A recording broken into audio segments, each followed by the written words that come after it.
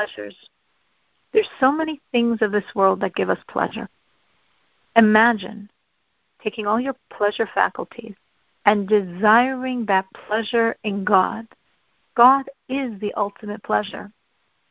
We have shortchanged our pleasure abilities and corrupted them, but they can be sensitized and trained to find ultimate pleasure, more than in anything in our world, in God.